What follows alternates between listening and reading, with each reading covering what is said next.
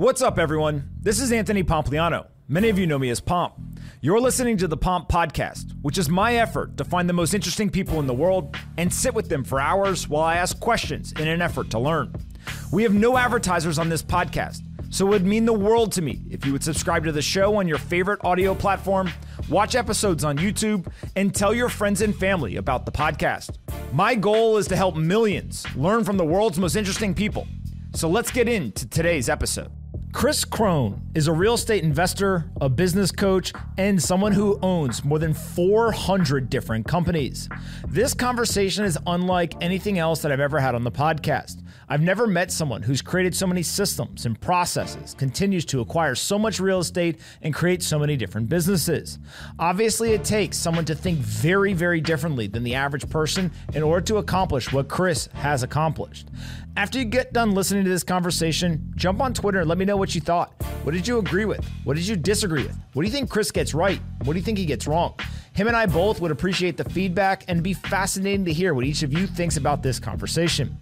Here is my conversation with Kris Krohn. Anthony Pompliano runs Pomp Investments. All views of him and the guests on his podcast are solely their opinions and do not reflect the opinions of Pomp Investments. You should not treat any opinion expressed by Pomp or his guests as a specific inducement to make a particular investment or follow a particular strategy, but only as an expression of his personal opinion. This podcast is for informational purposes only. All right, guys, bang, bang. I've got Kris here with me. Kris, I thought a great place to start would be in the real estate market. You are well known as a real estate investor, as a coach, as a mentor.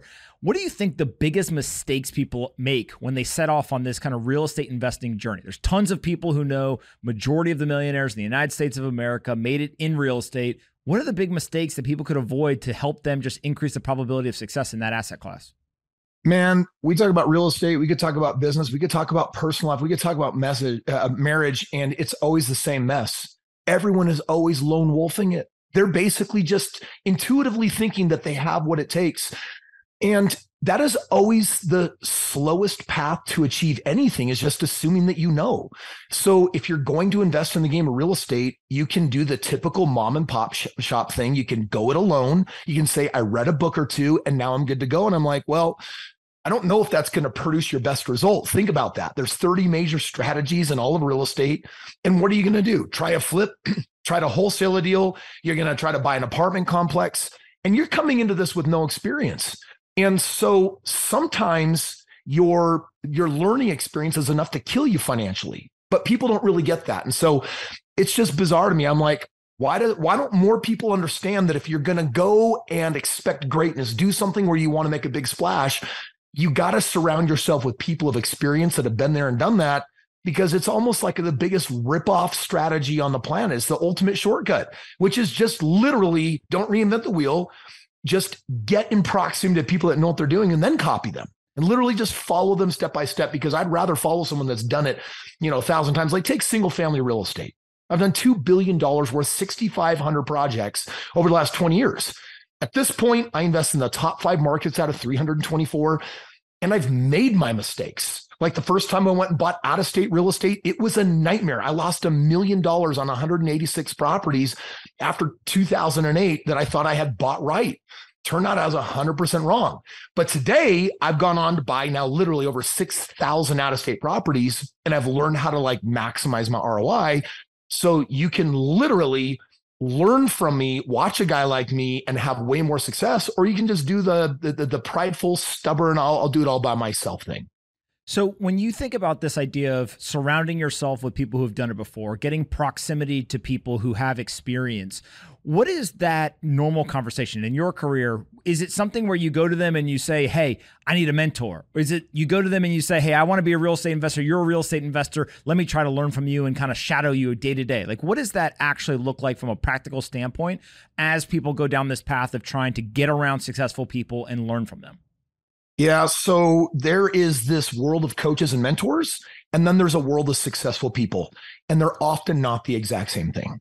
So there's a lot of people who have great success, but they actually can't reverse engineer and tell you exactly how they do it, because it's just not their calling in life. They're just too busy building wealth. They can't tell you what they're doing.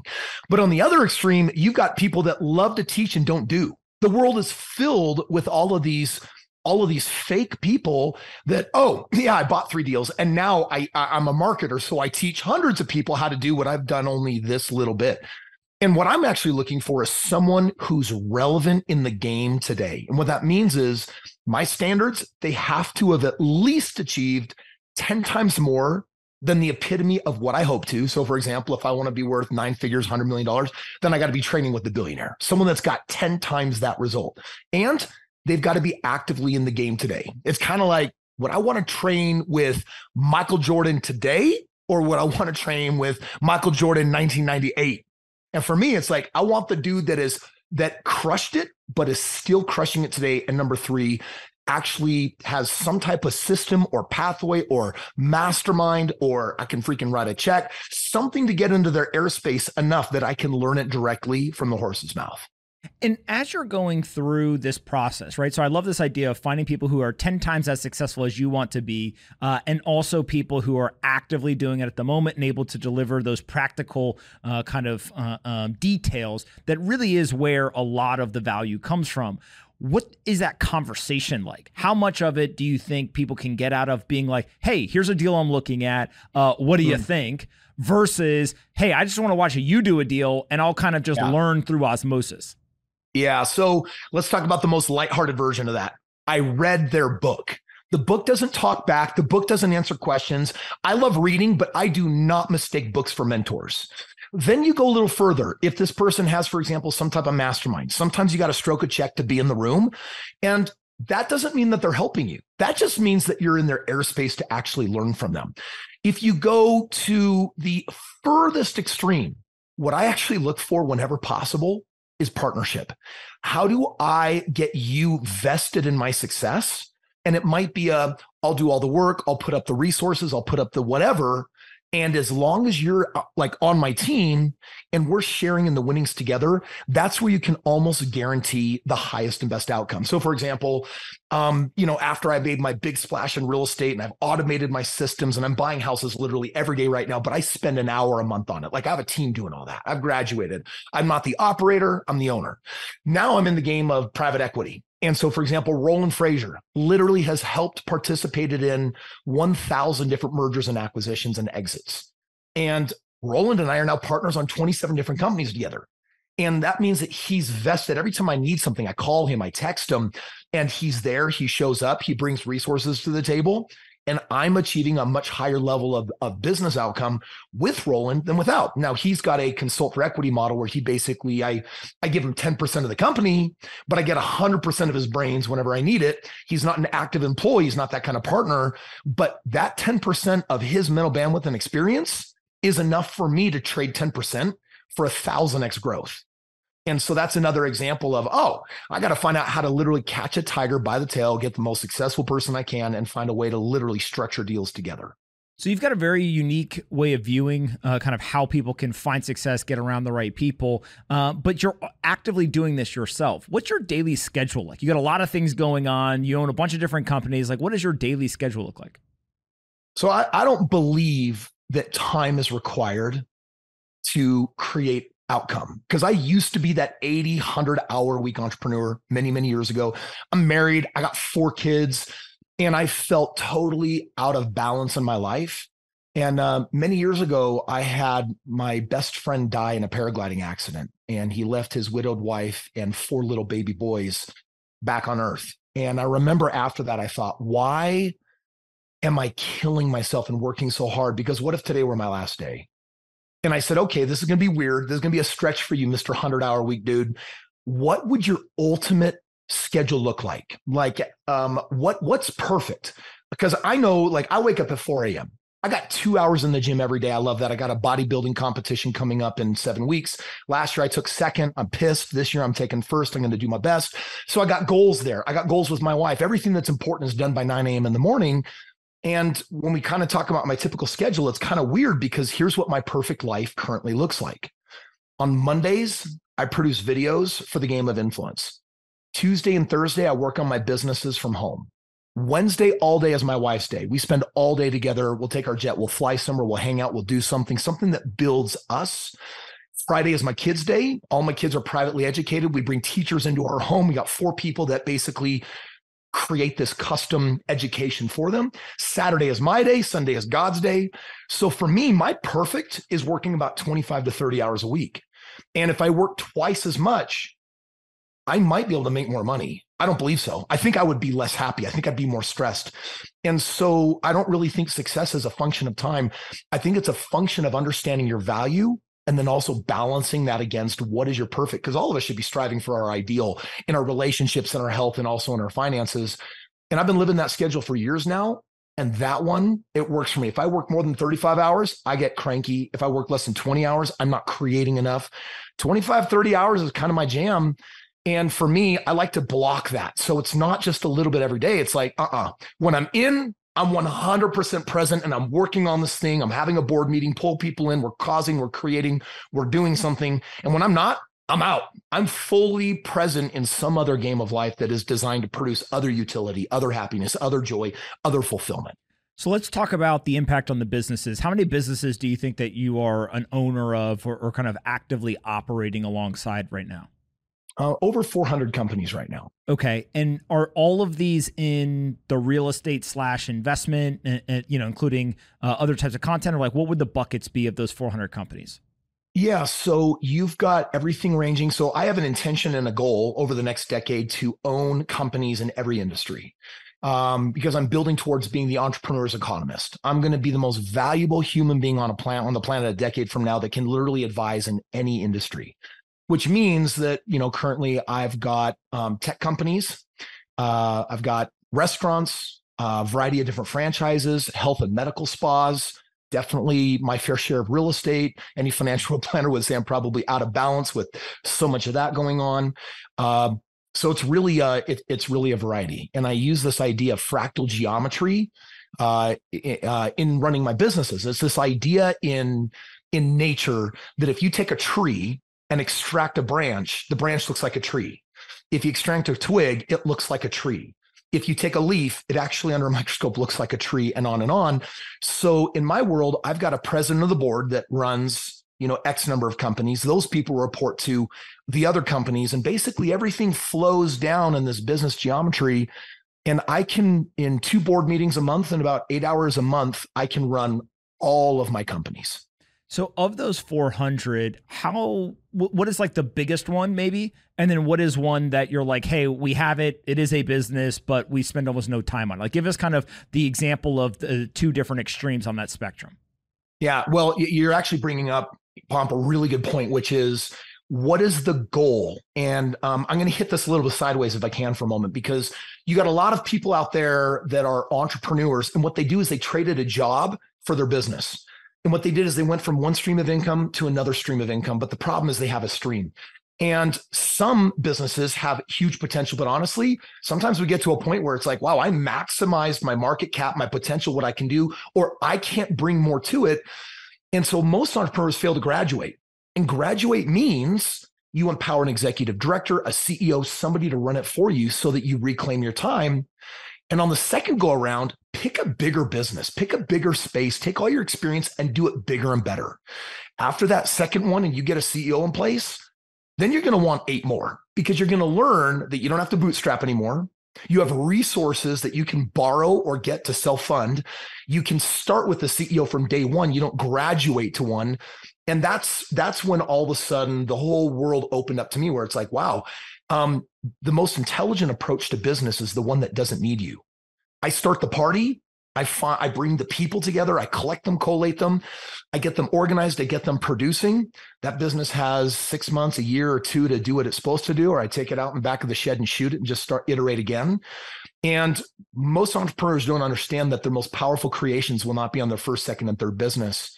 It'll be on their 4th, 5th, 6th, and 7th. So the goal is to have a system to iterate, to not become so attached to your own core business. So with that in mind, my real estate that kicked off this whole party, every year I add hundreds of new doors to my portfolio.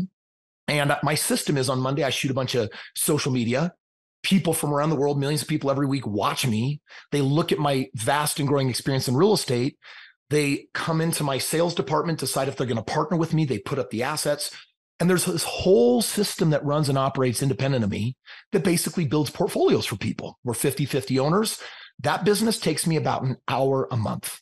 And with an hour, that whole thing is really hands off. Now, that's a really ideal scenario to get to. But if we go to the other extreme, this last year, we've launched half a dozen companies or acquired companies that have billion-dollar potential. One of them is actually a master franchise company that creates franchises for companies where we actually vet companies, set them up for franchise, and then take the very best ones, negotiate some equity, and then we do the marketing for them and sell the franchises and blast them off. One of the companies in there that we launched is called Property, and it's actually a real estate franchise that I'm partnered with on Carlos Reyes, where we are actually combining the power of wholesaling for people that want to make a couple $1 million a year wholesaling, and all of my buy and hold strategies, so that, you know, after every number of wholesale deals and flips, you're also acquiring and you're actually getting the longevity of the long-term play while having an absolute killer active income.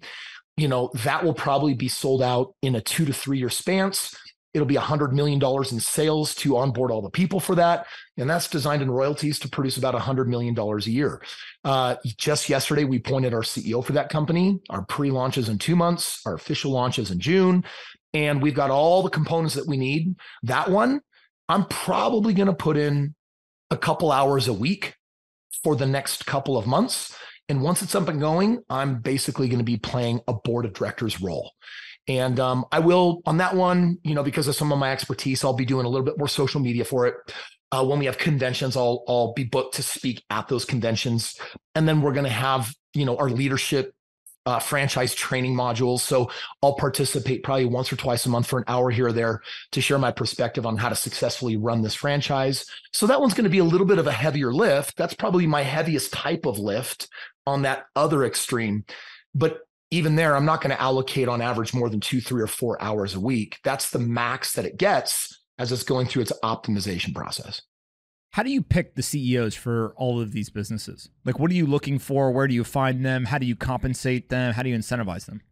Yeah. So this last year, we started having a much higher need for vetted CEOs, and it takes months to find the right fit, someone with the experience, et cetera. So last year, we actually launched a private in-house leadership training program called CEO Bootcamp. And this is where we take our culture and our companies. It's something we do that's a little bit weird, is that all of my companies operate under the same cultural environment. And so we've got a credo, an approach to business, a way that we build business. And so, you know, if you were in Orem, Utah, and you were in my 40,000 square foot building, you'd see a couple dozen different companies all sitting together. And even though they have different companies they're building and growing, there's leadership training that is communal, accounting. We centralized a lot of our systems. And so what I'm now doing is we're going out into the marketplace and we're recruiting talent, potential CEOs. And basically they get to know us. We say, we'll fly you in, come check us out, go through CEO Bootcamp, train with us, educate with us. We got people paying $50,000 to $100,000 for that training. We'll give it to you for free. And now it's an incubator. So we incubate our leadership well in advance of our needs. 2 days ago, I appointed a new CEO. Yesterday, another one. And on Monday, I'm flying in someone that might be a CEO. I'm hoping for my franchise company. And so we're trying to now start the courting process months in advance.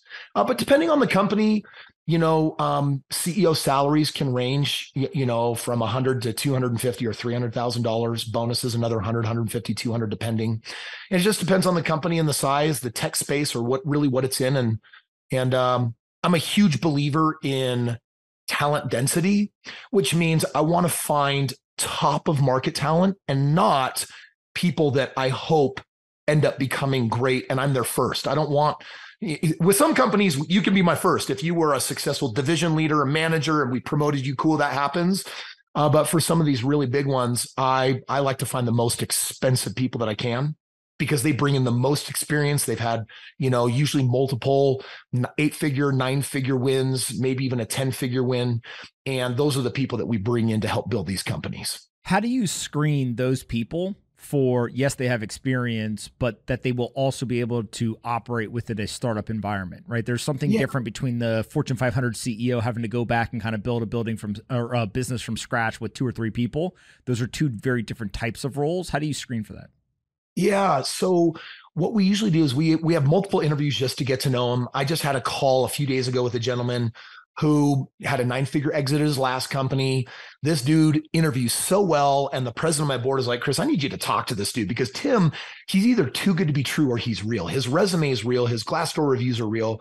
And as I got to know him, I got to throw some very funky sidewinder questions by him because my culture is built on feedback, candidness, vulnerability. A lot of organizations find that taboo. They won't go there. So I actually asked him a lot of vulnerable questions. I actually got hyper personal, talked about his personal life. And he passed that interview really, really well because he was willing. There was no resistance. And he was having the kind of conversations that people just normally don't have. I'm like, okay, we have a personality fit. We have a character fit, and we also look like we have a professional fit. Let's fly him in. After we fly him in, we'll investigate some of our company options, and then I'm probably going to dump him into CEO boot camp and say, hey, come hang out with us for the next several weeks or several months and learn with us. It's only going to take a couple hours, a week. And our hope is that as we grow together and find philosophy together, if we have a match, the moment we have something that could be a fit, we'll now have an interview for that. So all the original interviews are not about a company.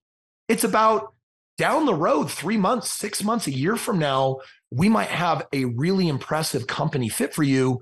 So what we're doing is we're courting before there's an opportunity usually. And that creates an environment where people don't have to impress more than they should. People can really take the time to get to know each other. And I think with CEOs, that's the best approach. What are some of the questions that you would ask in that type of interview where it's a little bit more probing or a little bit more personal that you're trying to really understand who is this person? Yeah, I actually want to go to, in their childhood, what was the most difficult thing that you faced? I'm going to find out real fast if they're willing to be vulnerable or if they're going to be, they're going to tighten their sphincter and they're going to pull back a little bit and say, hey, can we keep this professional? Can we just talk about my career? And I'm like, actually, for us to embark on the journey that we're going to, our culture is actually built on vulnerability. And I need to see if you can demonstrate the ability to get personal like that. And frankly, if I find people that can, I just don't want to have anything to do with them because I don't want there's a strong attraction that people have to the culture that we built. And it's one of personal growth. Our core foundational philosophy is what you achieve in your personal life is far more important than what you'll ever professionally achieve. So are you finding fulfillment in your health and in your relationships? Because look at these basics. When someone can't keep a budget and financially they've got problems or they just can't control their spending, when someone has relationship problems and issues and they just can't figure them out, and when someone is fat, when someone doesn't prioritize their health, how does that not impact your leadership in an organization? And it sounds a little bit harsh, maybe a little bit rude, but the reality is I'm looking for leaders that can inspire. And if you've got a problem with your health, I'm sorry, you're going to struggle to inspire people. And there are going to be people judging that book by its cover saying, why should I follow you? You clearly are wearing all of your problems on the outside. It doesn't mean people have to be perfect, but if they're willing to work on their stuff, that's attractive.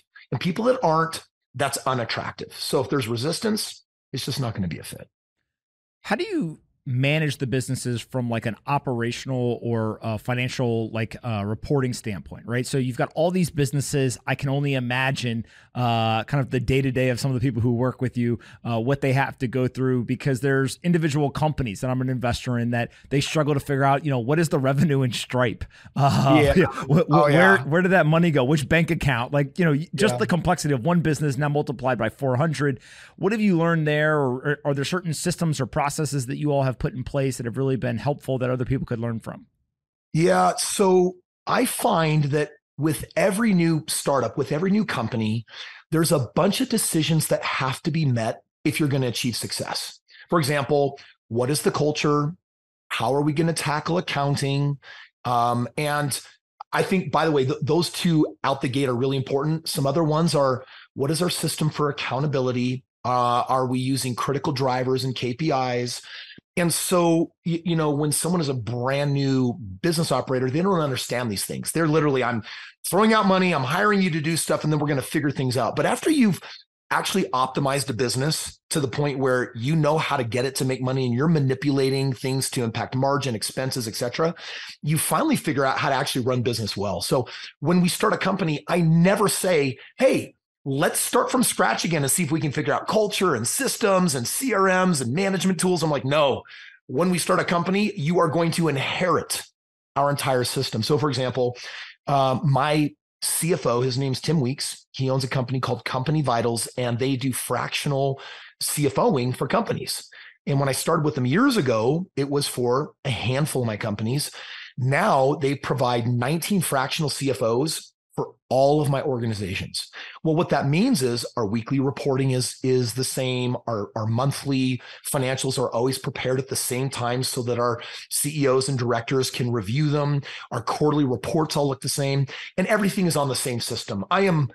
There's people that look at me like, wow, Kris, you're like that real estate guy that knows how to make, snap your fingers, make money in deals. And I'm like, actually, I'm the scale guy, which is if I have to repeat anything one time, then it's worth building a system around so that I never have to ever repeat ever again. I don't want to repeat what I say. I don't like to repeat words.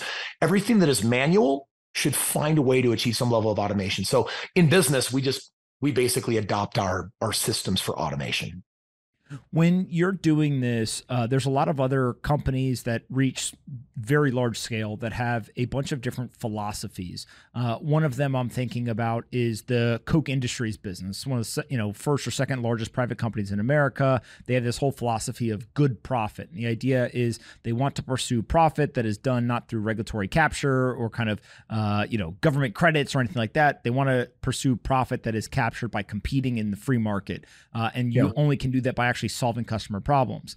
Is there some phrase or some way that you talk about your business philosophy that people can kind of take away and say, okay, when I think of Kris, this is the business philosophy that he's used to build these 400 companies? Yeah, I think there's actually two. We live in a world where enlightened capitalism is really being diminished. And it's been replaced with the selfish version of capitalism. Hey, my intention is to create this company. Create value in the world. And then I'm going to have this exit. And I'm going to make a grundle of money. And where that's selfish is that the core focus is not on your just cause. Simon Sinek wrote a great book called The Infinite Game.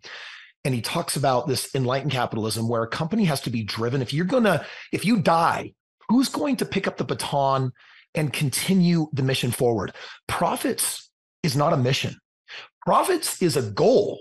Eli Goldenrod wrote my favorite business book called The Goal.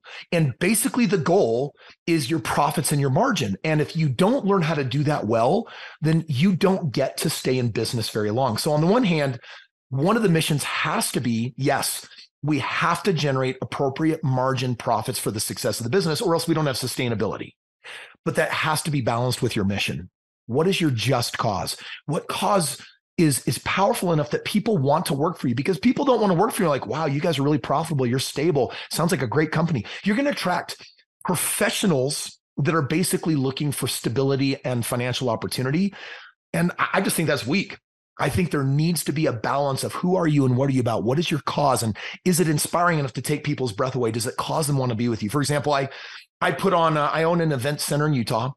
And 5-6 times a year, I have people come in from mostly around the country, and they'll enjoy a 4-day fully immersive event where they experience powerful financial training on real estate and private equity and everything that multimillionaires and billionaires are doing. And then I combine it with really, really powerful mindset training. And this stuff, we get crazy. We're doing glass walks, fire walks. We're challenging our limiting beliefs. It's a space of incredible vulnerability. It's terrifying at first, but all of these exercises I put people through force them to make a choice. Either you are or you're not about the personal development thing. Because what I'm doing is I'm attracting a culture of growth and find people that are so committed to their personal growth in life. And that's who I want in my companies. So that is a place where we display a part of our just cause, which is pouring into people. Literally, I want to promote everyone in my company. And if you're not an A player and you don't seek promotion, I don't want you on my team. Literally, I want you, if you're making $50,000 a year now, I'm asking you, how do we get you to 100K? How do we get you to serious 6 figures? Why? Because if you're an entrepreneur, you got to work with the founder and the owners of the company who want to pour into you, that will want to pay you for adding more value on this planet, so that you can save enough meaningful money to be a professional investor and say, hey, for my career, I'm a crazy successful entrepreneur, and I have enough financial success on the outside that either way, I get my millions of dollars, and I'm not relying just on a single sole source of income. Well, in my crowd, that's really exciting. And I don't just say it, I mean it. I invest in them. I give them access to my investing tools for free when they're a member of my team. And so I've got people that work for me that are being encouraged, have businesses on the side. And it means that from time to time, I lose really good people. But I would rather lose people to a better opportunity of them doing what they're meant to do with their life than just trying to control people. And most corporations don't get that today. They're losing people because their cause isn't just, it's not worthy. People are feeling disconnected. The mental health crisis is so out of whack, and companies don't know how to treat their people in a way where, man, they think they had a hard time adjusting to millennials.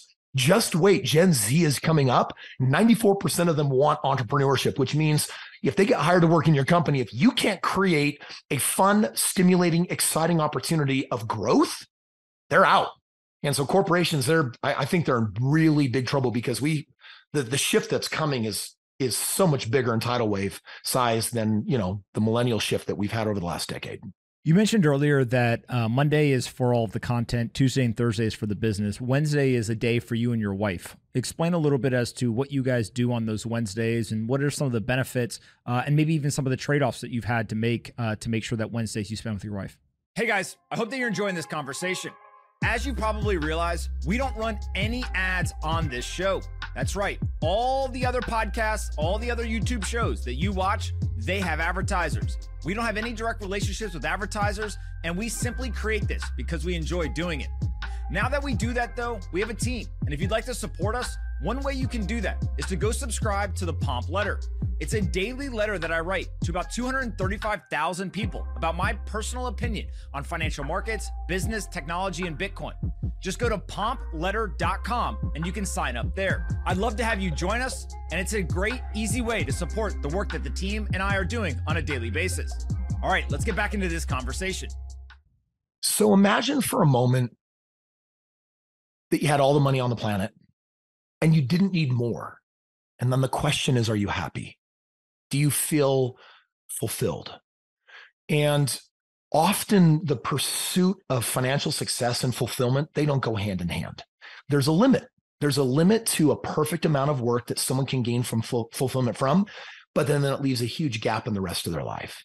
And everyone's a little different. I can't speak for others, but I can tell you that for me, my wife is my best friend. We've been married for 21 years, and we just love spending time together. We love learning new things together. We love traveling together. We love experiencing the world together. We've been to more than 40 different countries together, and we live to have time for each other. And when I realized that, it actually kind of backs up a little earlier in the game, because my wife and I, a decade ago, we were only traveling once a year. We were taking like that annual trip because I was too busy working and doing other stuff. And I wanted to, I was in hot water with my wife because I had made some mistakes, and I really wanted to show her on this particular Christmas that I was sorry. So I wanted to make something really sentimental for her. And this project, was a quilting project. I enrolled my mother-in-law, and I spent 500 hours building this tapestry that was a symbol of our love and our life and what we're creating together.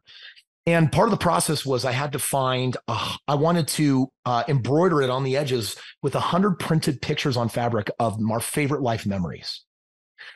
And when I went through 10,000 pictures at that time to find the top 100 moments, period, 91 of the 100 were found traveling. And after I realized that, I said, we're going to start traveling every month. We're going to live to create these memories. We've brought our children on that journey. And that's when we're out of routine and doing what matters most to us. For me to experience balance in my life, I live to have time with my wife, to connect meaningfully, to spend time with our kids, and just be with my best friend. And so, the trade-off is my company probably would love to have more time with me, but it forces me to value my time differently and empower the right kind of people that can keep things growing without me. What do you do on those Wednesdays? Do you just sit and talk? Do you guys go visit? Like, what are you actually doing? One of my favorite things to do with our private jet is to do a same day teleportation in and out. And so what that means is my morning is a sacred routine between exercise and meditation and time with my wife and kids. But at 9 o'clock, that's all done. So we usually, our airport's 20 minutes away, our private. And so, by 9:30, we're in the air. And the goal is to sleep in our own bed. And so, one of our Wednesdays this last year, we went to Disneyland for a day. And we literally just lived it up, did the very best rides, flew home, slept in our bed. That was a blast. And so my wife and I, we'll go teleport somewhere and go experience a culture, a people, or something fun. Sometimes it's a spa day, something local. My wife is a crazy, I'd like to use the professional word geologist, but she is nuts about crystals and rocks like crazy. Our house is filled with them. And so we'll go out to like Tucson to the big annual gem show, or in Denver in September, we'll do that one, or we'll literally go rock hounding in Oklahoma where we can pull out big quartz crystals out of the ground. That stuff lights her up. My wife and I practice this thing called spousal advocacy. And the game is she knows what I want and I know what she wants. And whatever my wife wants, I want it more for her than she wants it herself. And what we try to do is outdo each other. And so in this game, sometimes a Wednesday will be focused on her. Sometimes it'll be focused on me. And that way we get to try different things. And the goal is to just support each other's different approaches to life and learn and grow together. That's amazing. Friday, you said you spend with your kids. What do you guys do on Fridays? It's winter now and we got a lot of snow. Last week, we got dumped on 2.5 feet in a single day. So we'll go skiing together. Or there will be some kind of outing, Shenzhen, that big Chinese, traveling show was here last week. The kids have a Shakespearean module that they're going through. So in a couple of weeks, there's a Friday play that we're going to go to. My wife and I, when we got married, we decided, wow, if we are fortunate enough to figure out how to become, financially well enough, we'd love to pull our kids out of the public school system and we'd love to customize their education. And so we've been experimenting with our kids. I mean, I don't know, maybe a decade from now, I'll look back and say, wow, I really messed some things up because I don't believe my kids need to know chemistry, trigonometry, a whole bunch of useless things that I was taught growing up.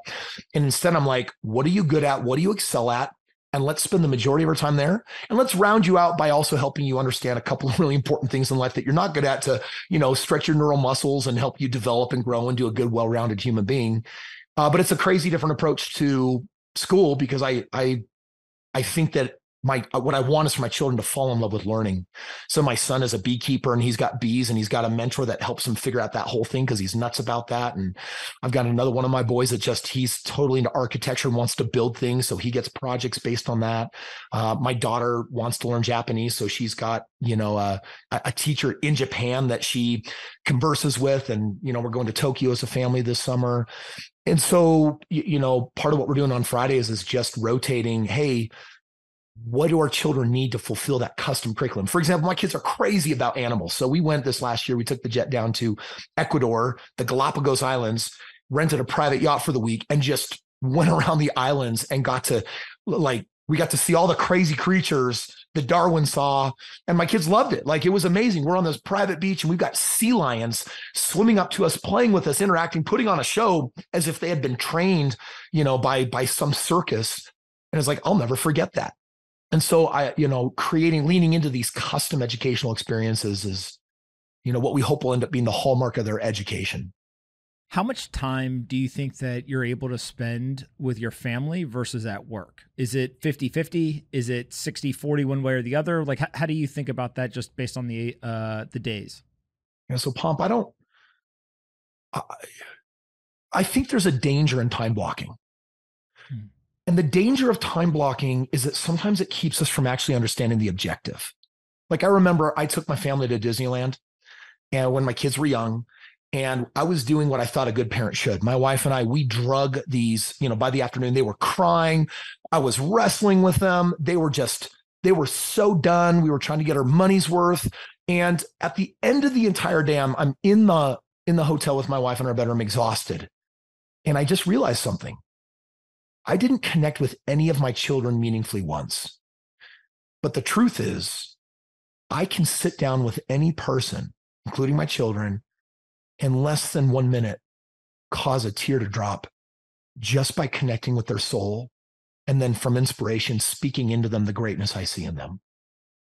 I can create more meaning in 1 minute than a whole day at Disneyland. So when I time block, I'm always asking, what is the objective? Because most objectives are not a function of quantity of time. They're a function of quality of time. And so I feel like I maybe get, my hope is I'm just getting a lot more done because I'm pausing to reflect on it's not about having 2 hours together. It's what can I do in this moment? Anything that is meaningful is always experienced in a moment. It's not experienced over over time per se. And so I'm constantly challenging the time blocking and asking what is actually meaningful. This morning when I, right before coming down here, I was lying on my bed with my wife and my daughter. I had headphones on and I was doing a private meditation to her, with really nice, calming, soothing music. And I was asking her in this directed process to look in a mirror and figure out something that isn't working for her that she'd like to give up, because she's struggling with a lot of depression right now. And she said, Dad, I'm carrying this weight on my body that I gained for a boy that likes bigger girls. And I'm done with that boy. And I don't like myself this way. And I said, great. Who would you want to have help you release that? And she said, my parents. And when she came out of that meditation, I looked at her and I said, I promise you by tomorrow night, your mom and I will give you a plan that you love. And we're at your side. And over the next few weeks, we'll help you do this. Well, there was an emotional exchange there that really only took less than 10 minutes. It wasn't 2 hours of hanging out together doing something else. And so I'm always asking, how do I use this moment to get the real objective? What is the maximum meaning? What is the maximum good? What is the highest and best use of this moment? And I think that's how we can condense 1,000 meaningful lives into one, is just by being far more intentional and present. It's interesting that you talk about this. There's a bunch of studies that recently have come out about the impact on young girls from social media. And I think that folks like you and I who have daughters, but also have had immense benefit from social media, there is almost this kind of pro and con, or this trade-off that as a society we are somewhat struggling with, right? It's this amazing thing that allows people to connect with their family and friends, to learn, to benefit, to build companies, like do all these awesome things. And then there's almost this dark side of it. How do you think about those pros and cons, or if there is a trade-off from a society standpoint? So the last couple of months, this same daughter has been suicidal. And in December, she was in a mental hospital to keep her safe. And it was the most difficult thing my wife and I had ever been through. And when I came out of that, I realized, all right, God, I literally am a breakthrough transformation artist. People come to my events to experience life-changing breakthroughs, but I, as dad, don't get to do that for my own daughter.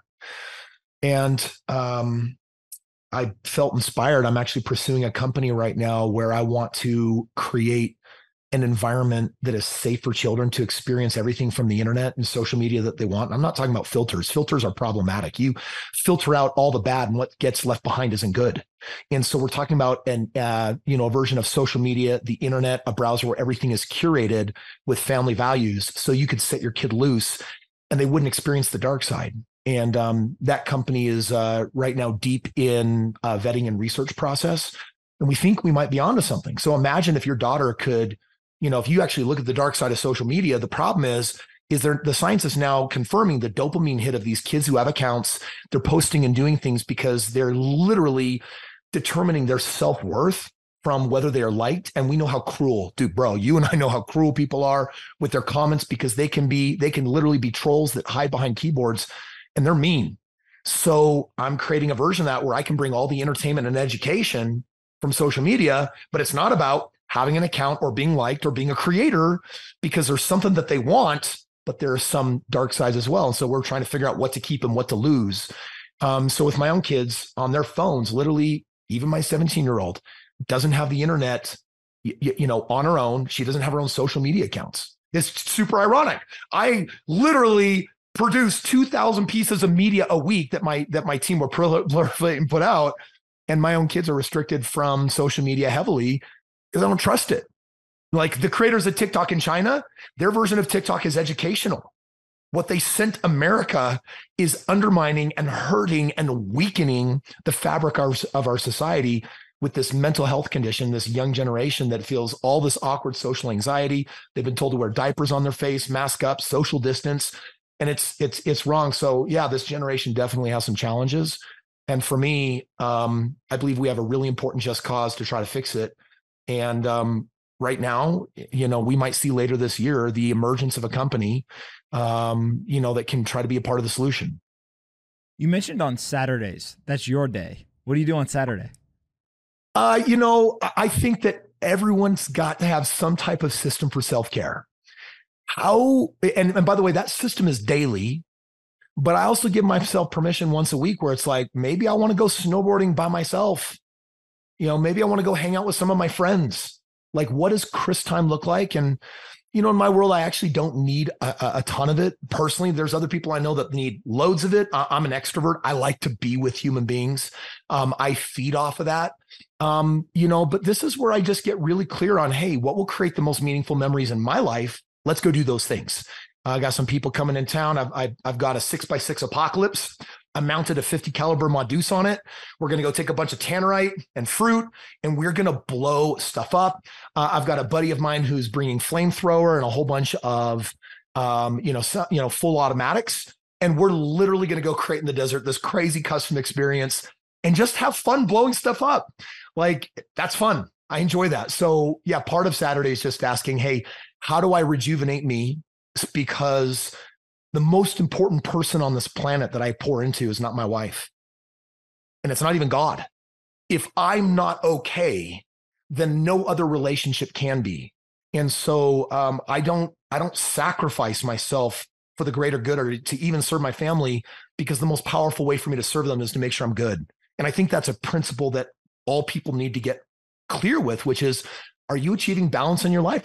Do you like where you're growing in every area that's important to you? My body's got to be growing to sustain superhuman health. My finances have to be growing. My relationships with each of my children, my wife, have to be growing. And if all that's going down, that's great. But I can't do those things well. I can't optimize those if I'm not taking care of myself. And I'm an advocate for people making sure that self-care is present in their life on some daily level. And then once in a while, for me, it's weekly. There's got to be some other expression that is even bigger.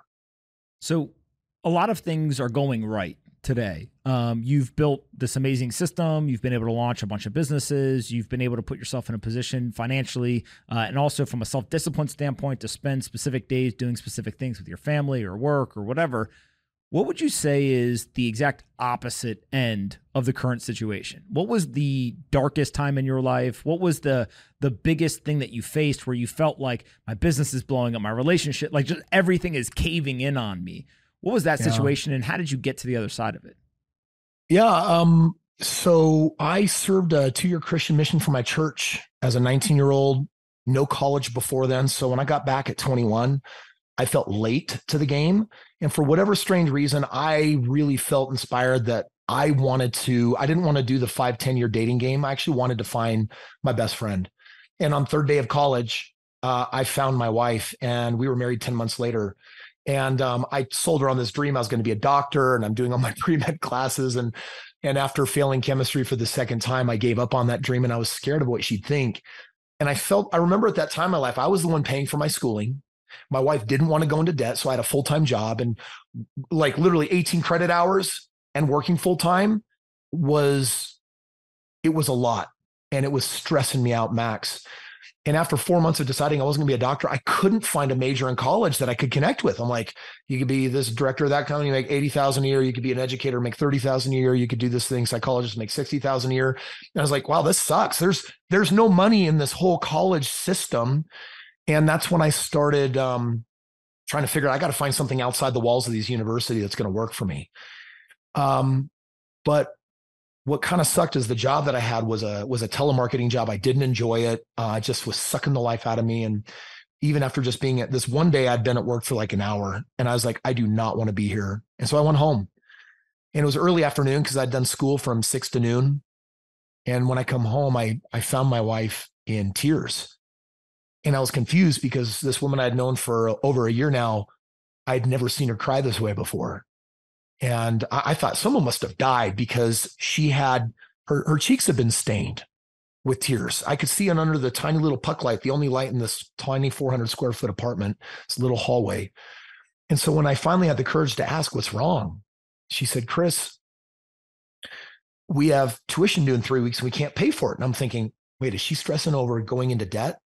Is that what's producing these tears? That doesn't add up. And then she said, Kris, we have rent due in 5 days and we already spent this Friday's paycheck. And I was like, oh, I don't know how I'm going to fix that. And then I found out why she was really crying. She had gone grocery shopping. We only literally kept 5 days of food in our cabinets. We were empty. She had put like, I don't know, $20 or $30 worth of cheap ramen and groceries in the cart. She went to check out. and basically insufficient funds. And she got denied. And the clerk told her that she couldn't take the food unless she had another form of payment, and she didn't. My wife had been home already for a few hours, crying and literally hungry. And in that moment, I was like, oh my gosh, like I'm about to relive all of my parents' financial nightmares where they're constantly stressed and fighting about money, my entire childhood going up. And here we go. This is it. Like my wife is, I suck as a human being. I don't know how to provide. I've let my best friend down. I feel like this big of a man. And that was a really sucky moment for me, but it was also one where I made a different decision too, because I poured a lot of negativity into my soul, but I also decided I am going to do whatever it takes to never be in this situation again. And 4.5 years, I was financially independent, graduated college, quit my job, never needed to work ever again. I basically lit a fire, a bonfire under my ass. My ass just changed everything for me.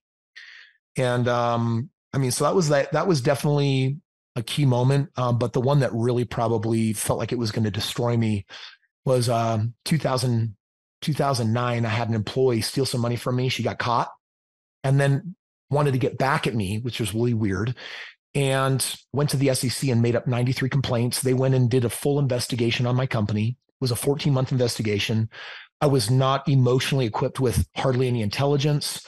I'd never experienced anything like that. I learned how powerful this governing body was. And if they wanted to, they could shut me down and destroy me. Literally, someone could go to jail. Even though we had done nothing wrong, I learned at the end of that, my deposition at the end of that 14-month journey was the worst day of my entire life. And I remember after that thinking, oh my gosh, it doesn't matter how financially successful I am. Mentally, I'm retarded. That's probably not a PC word, but I have zero emotional intelligence. I have like no coping mechanisms. Without my coaches, I'm worthless. I have to figure this out. And what it did is I challenged myself to, this is when I leaned hard into mentorship, spent a couple $1 million paying coaches like Tony Robbins and others to come into my world and literally start pouring into me and teaching me emotional intelligence, business intelligence. I started leveling up my body, my health, my relationships. And I said, you know what? I need to fortify this man. I need to become something more than I've been, because if I go on to fulfill my mission and purpose in life, this regulatory incident, that'll be nothing compared to what I'm probably going to face in my future. And so, for me, a lot of people will take hardship pump and they will pour negatively into themselves only, and they'll perceive everything as a failure. For me, there's a handful of people that go the opposite and they say, you know what, I'm going to take this horrible mire and I'm going to consecrate it and I'm going to make myself something better. And that's what I did with those incidents in my life and have since with some of the others. You think very differently than most people. I think that's pretty obvious. I think you know that as well. What kind of content do you consume? What books do you read? What movies do you watch? What do you watch on YouTube? Who do you follow on Twitter? Like what would you kind of characterize as the content that you're consuming on a day-to-day basis? Yeah, I would first just pass an admonition. I think you have to be careful about books. Because there's a lot of people, there's these sayings, leaders are readers, and the more books you read, the smarter you're going to get. And for me, I don't care about how much you consume. I care if I'm consuming the right quality and if I'm acting on it. And so I've probably honestly read less books in the last decade than a lot of people out there. I've probably read 100 books. And of those 100 books, for me, I will slow down and ask if it's the right book, it's an inspired book, and it's got the quality. For me, I would rather slow down and implement. And so for me, I'm always warning people, be careful of just getting so consumed in the reader game. My current strategy today is I read about an hour a day. I do that on double time audiobook. So it takes about 30 minutes. It's the first thing that happens between 4 a.m. and 4:30. And I toggle always back and forth between two books. One is some level of personal mental expansion, personal development minded book by some major thought leader that I'm really connected with. And then the other one is usually some type of business book. And so every day I just go back and forth between books. And the moment I'm feeling inspired, the moment I'm connecting, I pause and I allow my mind to work instead of getting lost in someone else's mission and audio. And so what that does is it massively slows things down, but I believe that sometimes you should go slower if you want to go faster. So that's kind of my strategy for putting thoughts and ideas in my head. But It's also like nothing compared to being in a mastermind. I'm engaged at any moment in multiple masterminds. These days, often I actually don't pay to be in masterminds. I get, I'm the one that keynotes or speaks at them. So I actually get to swim in a lot of really cool ecosystems. And when I'm there, even if I'm going to be, a main speaker, I always pause and put my student hat on and just, my goal is to take more notes than anyone present and to get myself in that inspired state where I'm just writing. I like multi-day events. So if I go to a 3-day conference, I usually want 10 to-do takeaways that are inspired per day. So I do a 4-day conference. I'm going to have 40 takeaways, and I'll book time in the next 2 weeks after to implement all 40 things, so that a month, 2, 3 later, when I get to the next conference, I didn't just learn something and fail to implement. I would rather consume way less and do way more rather than what most people I think do, which is consume a ton, but then do very little with it. That I think makes a ton of sense. If you had to give yourself, when you were first starting out, some advice, what are 2 or 3 things that you could have told yourself and saved yourself a lot of time, pain, and headache? This is probably not going to land or make a whole lot of sense. But the most valuable skill, I believe in mastery. Malcolm Gladwell, you need 10,000 hours to master something. I don't think that's true. I think that every time you master something else, you truncate the time and it gets faster and easier, especially if you go to source. So if you're going to do entry-level amateur classes, you're going to read books, sure. It's going to take 4 or 5 years to achieve 10,000 hours of mastery on something. But if you go to source and you go right to the top, there's usually a shortcut where in 50 hours or a couple hundred hours, you can hit mastery, especially if you've mastered other things. To date, I've mastered 21 different things. And if I could take one of them with me to the very beginning, it's an odd skill. I call it belief breakthrough. And it is an emotional intelligence skill to uncover the blind spots in your belief system. Humans are operating under 10,000 notions that they agree to be true, although most of them are not. That's what a belief is. It is an idea. For example, I'm smart, and someone else says, well, I'm dumb. And someone says I'm successful, and someone says I'm a failure. Someone says I'm too fat, my genes won't let me, I'm not capable, I can't do it. By the time we're all 16 years old, we've heard can't literally 50,000 times from well-meaning parents that are trying not to get you to touch the stove or walk into the street. And at some point we become adults, but as adults, when we can now say yes to everything, most of us are literally operating under a perception and a perspective of no. And so this skill that I've developed with a lot of my coaches is it's a mental process where I would just, every day I ask, what's the number one limiting belief holding me back? A thought comes to mind. I judge the crap out of it and I replace it with something limitless instead of its limited notion. That skill, I've practiced 6,500 times. It has rewritten my entire mindset. So everything in here is positively reinforced with, of course, that I can't.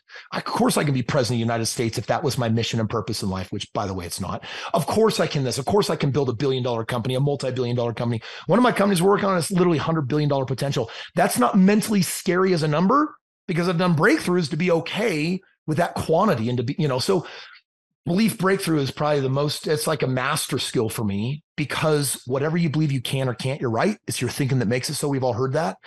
And so this is the skill I'd take back to the very beginning and say, Kris, bro, you have to challenge your thoughts because most of them are crap. You've got to look at them because if you operate under the assumption they're true when they're not, you're not going to be able to manipulate reality and produce the results that you want. That's probably the biggest thing I'd take back. Yeah, that's great. When you think of your life, how many of the people that you're surrounded by now are friends from childhood or people that you've known for, 10, 20, 30 years versus people that are new, but you've almost sought out because they have specific experience or they are, in a similar type of business? Like, how do you think about the balance between what I think a lot of like childhood friends that you've known for 20, 30 years versus maybe people you meet later in life, but they bring other value? Do you have any kind of framework to think through in your life specifically what that balance is?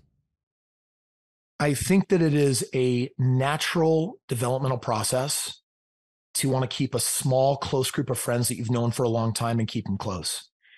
Those friends are holding you back. The question is, the people you spend time with, are they growth-minded or fixed-minded? 99% of this planet has a fixed mindset. That means that, I take a look at my brothers today, beautiful souls, great men. They went to college, they decided their career, what they wanted to do. And today, 15, 20 years later, they're still doing those things. And when I look at their lives, they have beautiful families. They have, they've got great careers and they've done well. And I would chalk that up as what I would call a normal life. I think a lot of people want to have a normal life. Me personally, I detest normal. I associate it with mediocrity. It feels like the opposite of fulfilling life's purpose of growth. And I hate it. And so I've had to get comfortable being a traveler through life, letting people move in and out freely. And there was definitely a time when I wanted to keep certain family members and friends real close. And I haven't let go of all of them, but most of them, they're not in my world the way they used to be in the beginning. Some of those people just don't get me, or they don't understand, or I'm addicted to growth. I'm addicted to change. I love it. Change is my jam. If I can find anything that will make me a better human, I'm going to latch onto it and try to build a habit around it. And that's weird. There's definitely a group of people out there that are built that way, but most are not.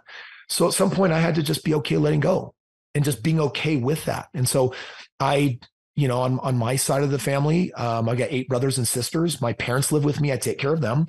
My siblings, once or twice a year, will pop into town. We'll connect. There's one of them that I have a really deep, meaningful relationship with. On my wife's side of the family, she's really close with her family. We get to see them a couple times a month. They're off, half of them are living locally in the area. And we'll do we'll travel together, once or, I think once every other year on some kind of reunion thing together. But honestly, I don't spend a lot of time with them. The friends that I spend my time with today, right now there's 5 couples that I spend a lot of time with for my wife and I in our friend circle. They're all entrepreneurs for the most part. We put on literally every month growth night where we're gamifying the game of how are we growing and developing. Most of them are getting on stage with me in 8 weeks for this physique competition. The ladies are doing bikini for the most part. The men are doing physique competition. We go to conferences together. We travel together. We're going to Iceland later this year together. And I found a tribe of people that I can grow with. And then outside of that, and my family, then I have my own masterminds that I run where I'm connecting with ultra like-minded people that believe in that just cause, profitability, the game of growth, their health, everything. And that's kind of what my universe looks like. When you think about your life today, is there a word that you would use to describe it? I think it's growth. Growth. It's growth. Yeah. I think growth is a spiritual game. I think it's the game of life. I think it's the one that matters the most. And this probably sound highly judgmental, but when I evaluate humans, not judge, but when I evaluate and assess behavior, what I'm looking for is whether they resist growing or whether they lean fully into it. And most don't. And I lead a tribe of people that are trying to figure that game out, and they want more of that in their life.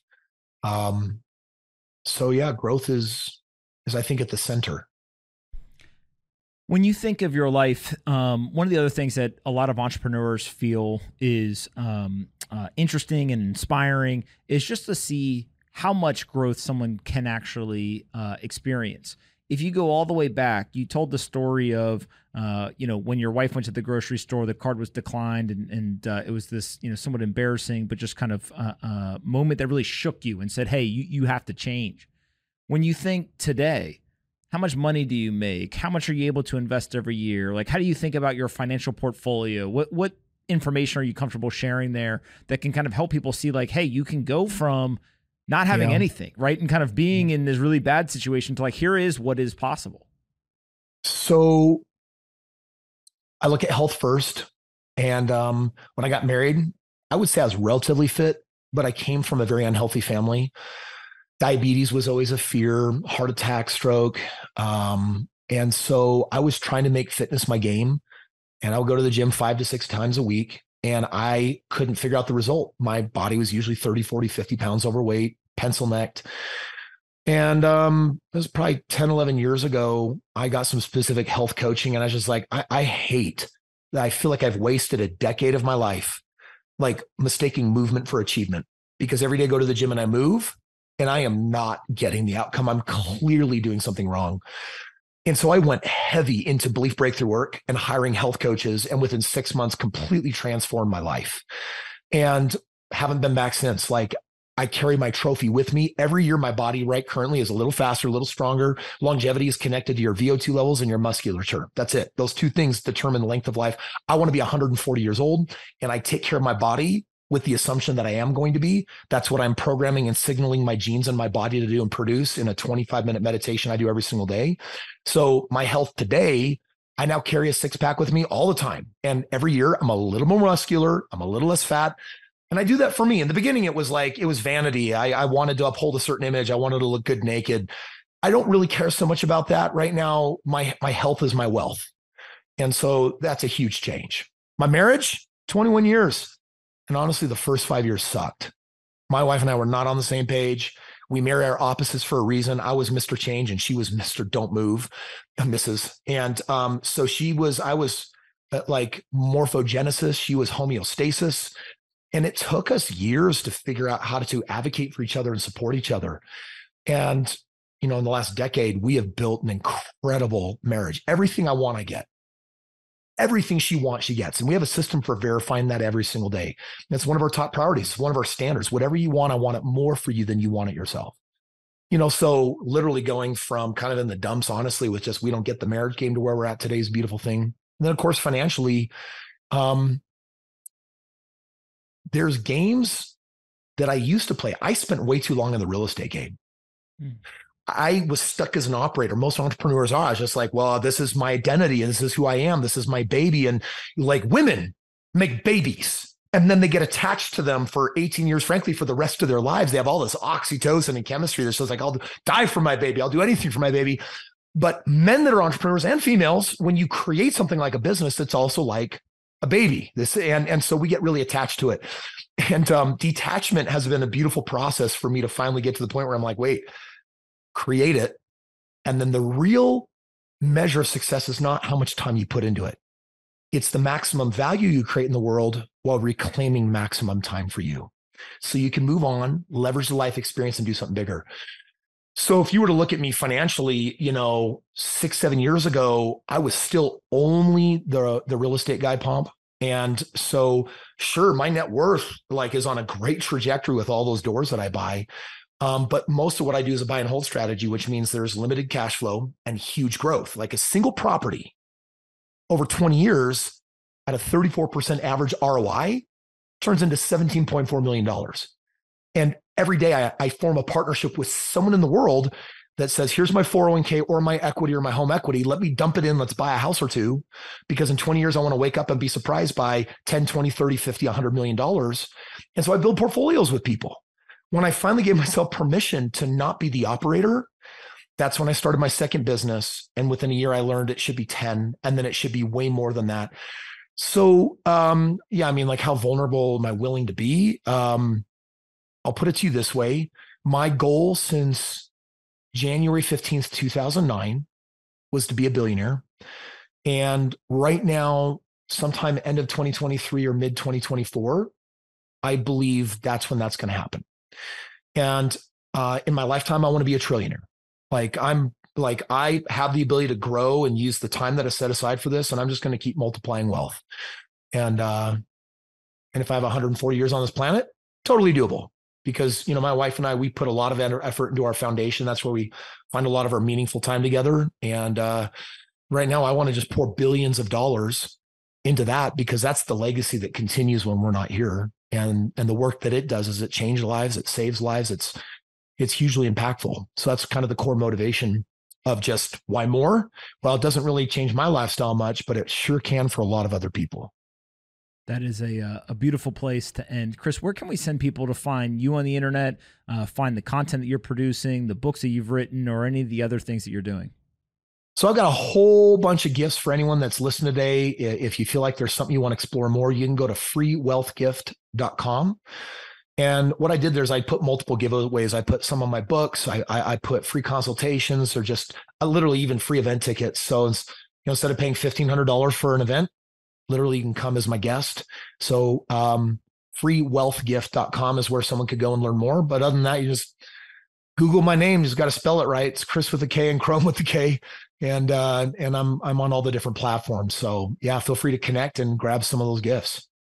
Kris, I appreciate it so much. I've learned a lot from you today. I think there's a lot of people out there who could take your message and implement it in their life. And I appreciate you taking the time to have the conversation, and hopefully we'll do it again in the future.